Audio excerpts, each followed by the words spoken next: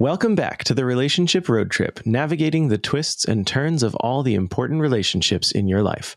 I'm Ben Azevedo, your backseat driver and forgetful friend. I'm Dr. Don Fernando Azevedo, clinical psychologist, executive coach, and voiceover artist, your navigator. And I'm Kim Azevedo, licensed marriage and family therapist and your mechanic? Yeah. We are still on Intelligence Road, drivers.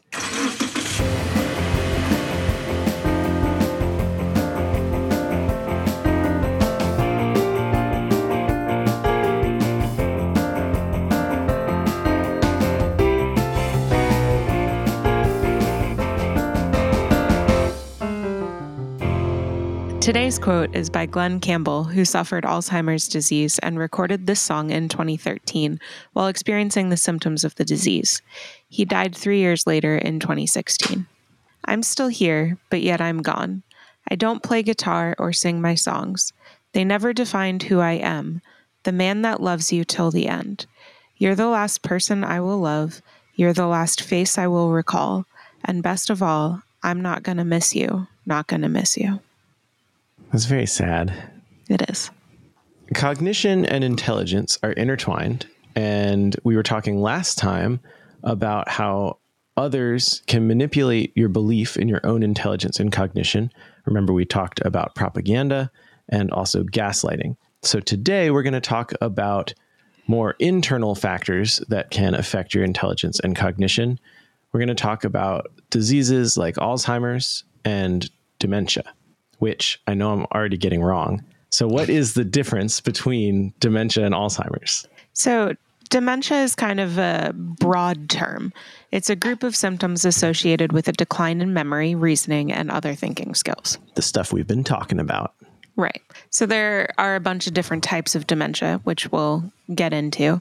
One of the most commonly diagnosed forms of dementia is Alzheimer's disease. It's somewhere between 60 and 80% of all cases diagnosed. This is differentiated from other dementias by the formation of amyloid plaques, which are aggregates of misfolded proteins that form in the spaces between nerve cells.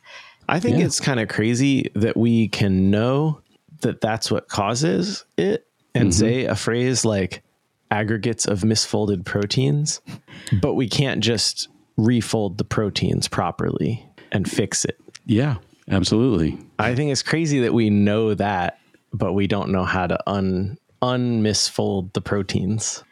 Well, I mean, that's true of a lot of diseases that we haven't cured yet. That's true. We know a lot about cancer except how to fix it. No, I mean, I get it. It's just science, man. It's interesting. I'm not a scientist. Yeah.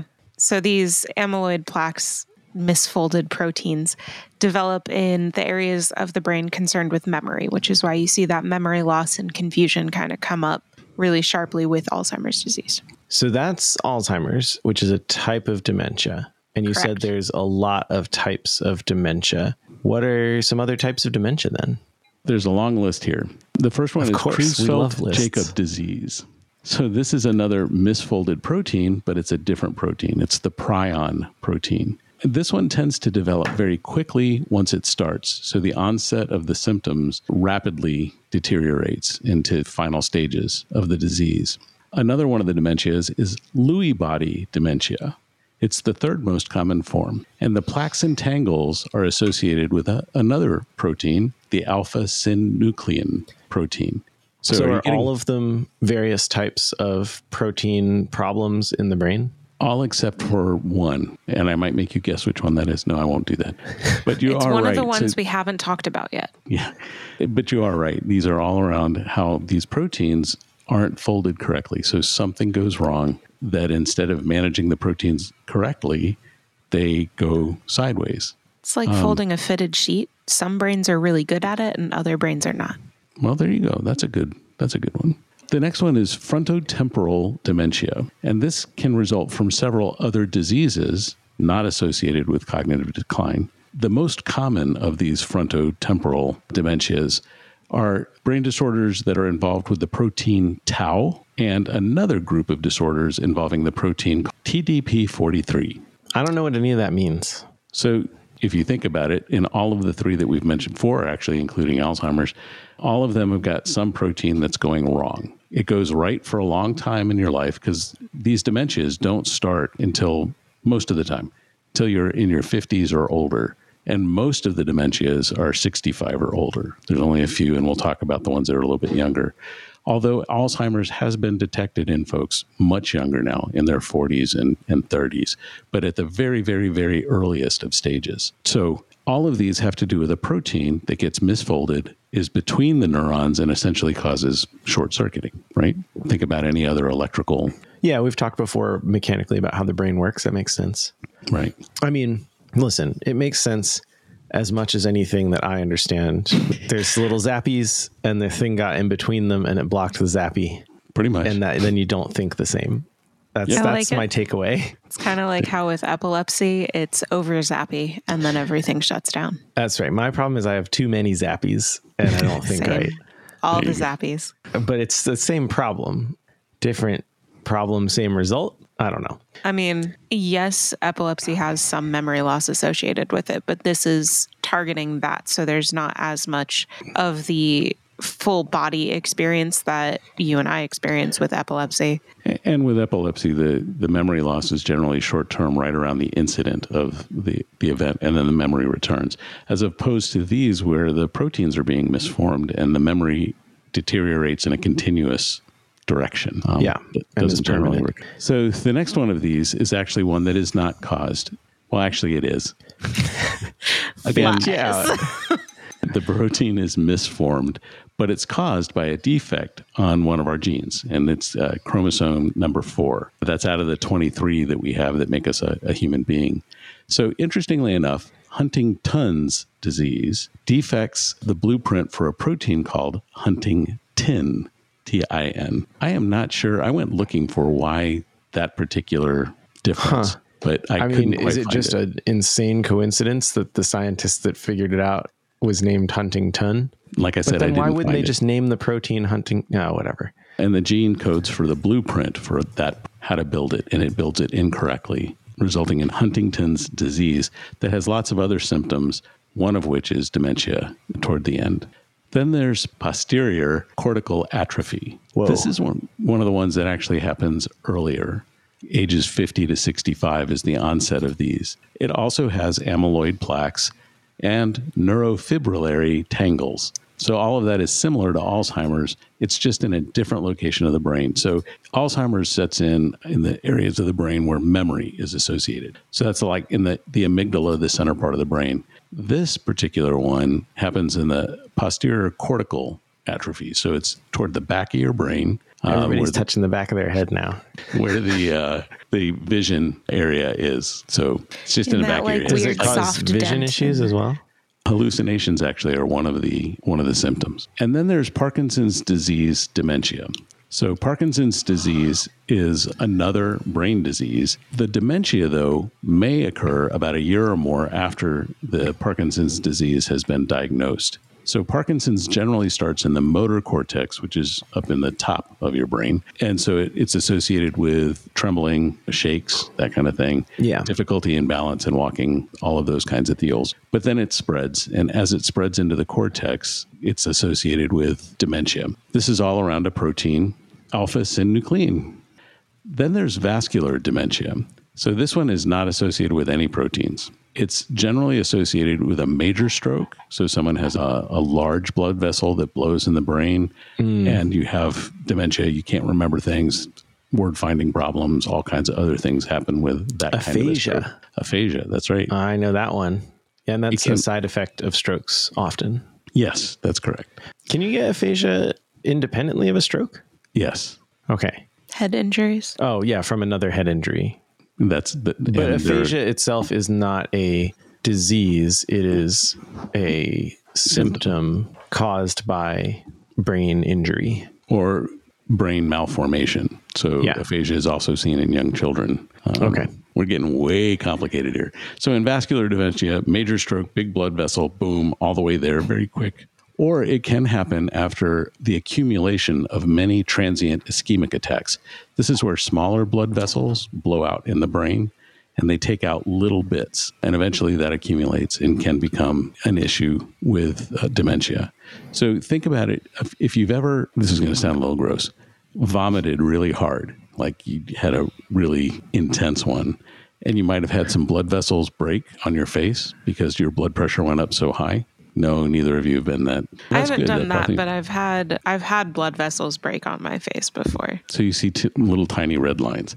Now imagine if that happens in your brain, and imagine if that happens multiple times in your brain. That seems bad. Yeah, it is bad because it can take out sections. So that's vascular dementia.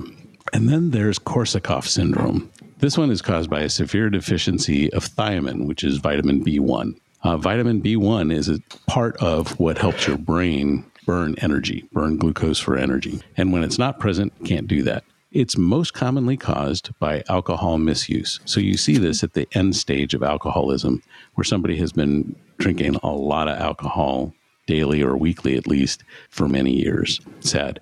There are other causes for this, malnutrition and some other kinds of things, usually around not having enough vitamin B1 in your diet. What about alcohol misuse causes this? Does it prevent your brain from processing the vitamin B1?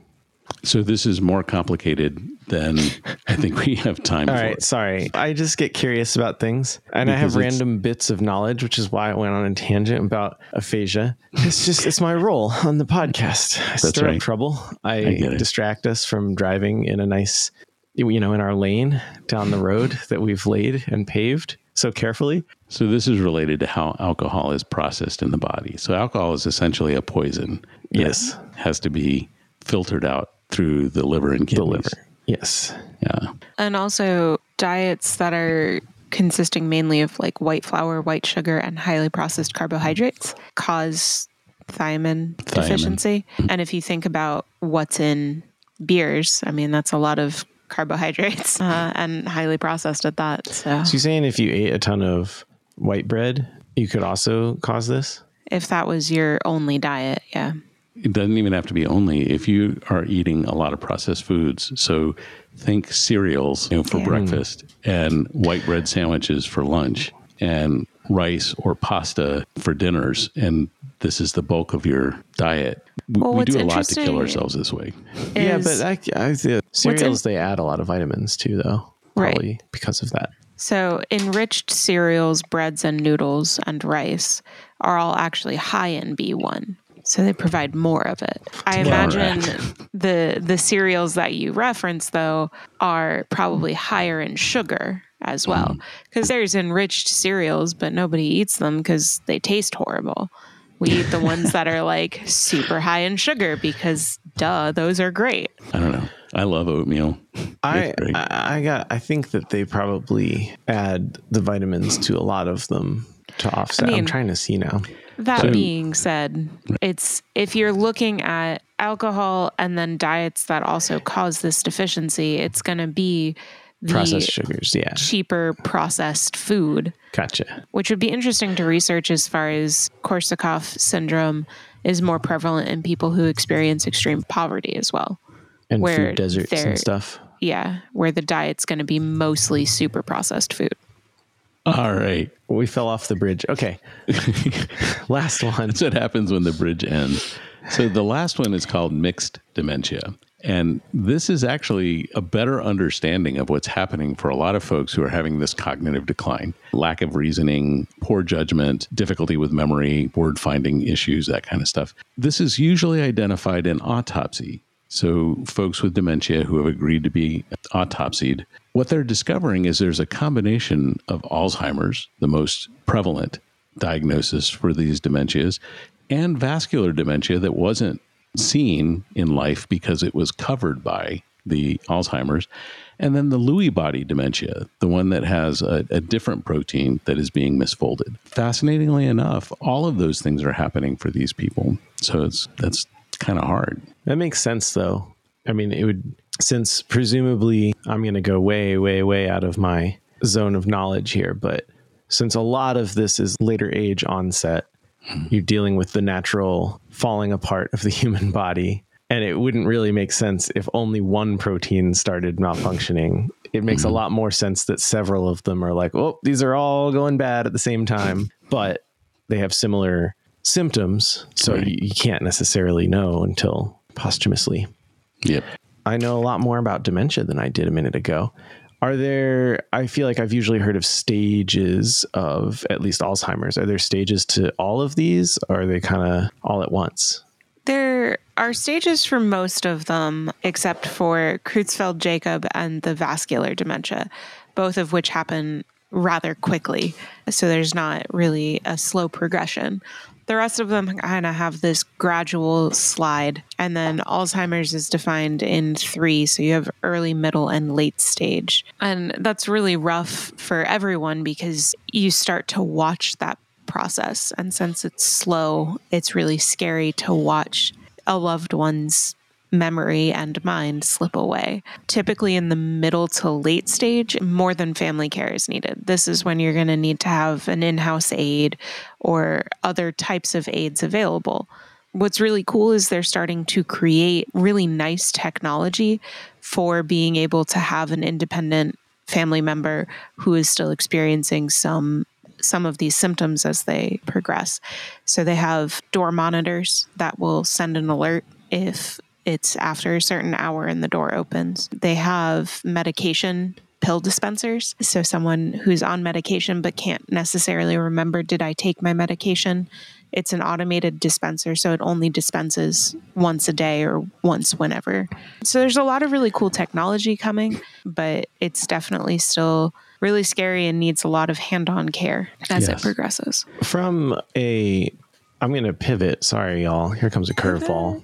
Fair warning. From a therapy standpoint, I feel like a lot of dementia in all stages, but especially in that early stage where you're perhaps still independent or mostly independent, it carries with it a lot of mental health complications like increased anxiety, stress, paranoia, that kind of thing. Yes, you're absolutely right. In the early to middle stages, the anxiety and the suspiciousness building to the point of paranoia starts to appear because you can't remember where you put something. And your memory has been impaired enough that you can't walk through your steps. You know how we backtrack to go find something? Somebody experiencing dementia symptoms can't backtrack. So they get quite lost and they don't know how to fix being lost. This is the silver alerts that happen when somebody wanders away and they can't quite recognize where they are. They might even wander around the block. I've had a few folks where that happened to them. They couldn't identify which of the houses on the block was theirs. What's interesting is some nursing homes have a bus station out front for individuals who are experiencing various forms of dementia and want to get away or go home. And it's a bus stop that the on-campus bus goes to and then brings them back.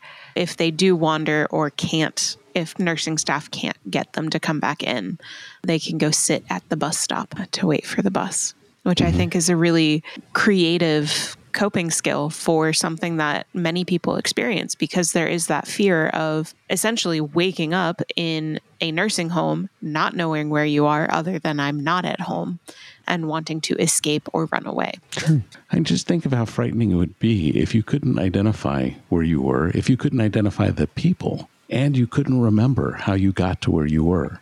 I would be terrified if I was in that situation. Yeah, I can't figure out where, yes, that would be terrifying. And Kim, I agree that the bus station thing is a very creative way to approach helping to care for people in this way. And I know that monitoring is important. So like the door sensors and cameras and fall detection and all of that is really important for caring for like elderly loved ones. But then I also can't help imagining, it's like we were talking about gaslighting last time, like the bus stop is gaslighting them, but it's for their own good. I mean, I know it has good intent behind it, and it sounds like it really helps, which is awesome. But also like you are tricking this person into thinking that they're okay. I just don't know totally. I haven't thought about it that much. I don't know where I land on that.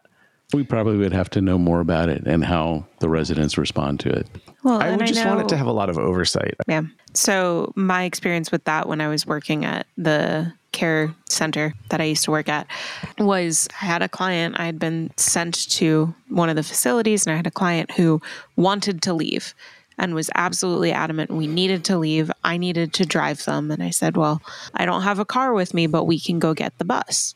Right? Mm-hmm. Come with me to the bus stop. Let's catch the bus together. And so in this case, there was oversight. And part of this as being a trained mental health person is I know let's not fight this because that's not going to get us anywhere except for a very agitated person who then might hurt themselves by accident. It's also harmful. Yeah. Right. So like in that case, there is oversight of I was with them when we went to the bus stop. And this was the faux bus. Yes, the faux bus. So you rode the faux bus with them around in a circle and then came back? Yes. It was very pleasant. And it worked? They were contented?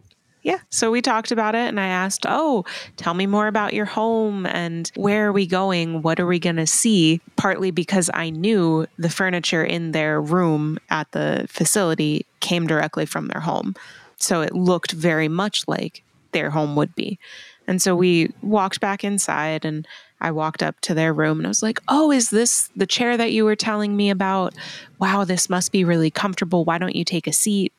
And it's leaning into the narrative that they're living because that makes them feel the most comfortable. Well, and helping cue whatever memories they do have. Which then I got to hear really interesting stories about their time on a research boat. And it was just so cool. And that's one of the other things about dementia is that long-term memory is often not impaired. Glenn Campbell, who we got the quote from at the beginning, was able to perform all the way through, I think it was late 2013 or early 2014, perform on stage with his band because all of the songs were familiar to him and he could do the songs. And that's another thing about dementia. It doesn't seem to affect music as much as it affects spoken language. So he had no problem with that, but sometimes would come off the stage and not know where he was or not know what to do next. Yeah. There's a really awesome TikTok series about a woman with dementia and her caretaker will prompt her and be like, can you play Moonlight Sonata? And the woman goes, no, I don't remember it. And then immediately plays it like absolutely perfectly. And just how amazing music is. And I've used that again while I was working with this particular group of playing songs and dancing and talking with them about what's the music that they like and bringing that back to life for them. It's really cool. Yes. So remember that the older I get. We're going to be listening to all sorts of music. We will pull out the Billy Joel and the Elton John and the Michael Jackson and the Indigo Girls. Don't forget Santana. Sapphire. Got Sapphire. And Delta Ray. Shout out to Delta Ray. We get to go to a concert of theirs in December. So. I'm wearing a Delta Ray t-shirt. I don't know about y'all, but I learned a lot about dementia today. For instance, that Alzheimer's is a type of dementia and not, something else. We didn't get to it this time, but in the next arc, we're planning to talk about caring for loved ones suffering from dementia and other conditions that require caregiving. We're nearly done with our arc on intelligence. We'll be wrapping it up next week by talking about kinds of neurodivergence. Fun fact, Kim and I are both epileptic, which is a form of neurodivergence. So until then, enjoy the drive. Thank you for listening to the Relationship Road Trip. We hope you enjoyed the episode, and we want to know what you think. So write to us at questions@afpsych.com.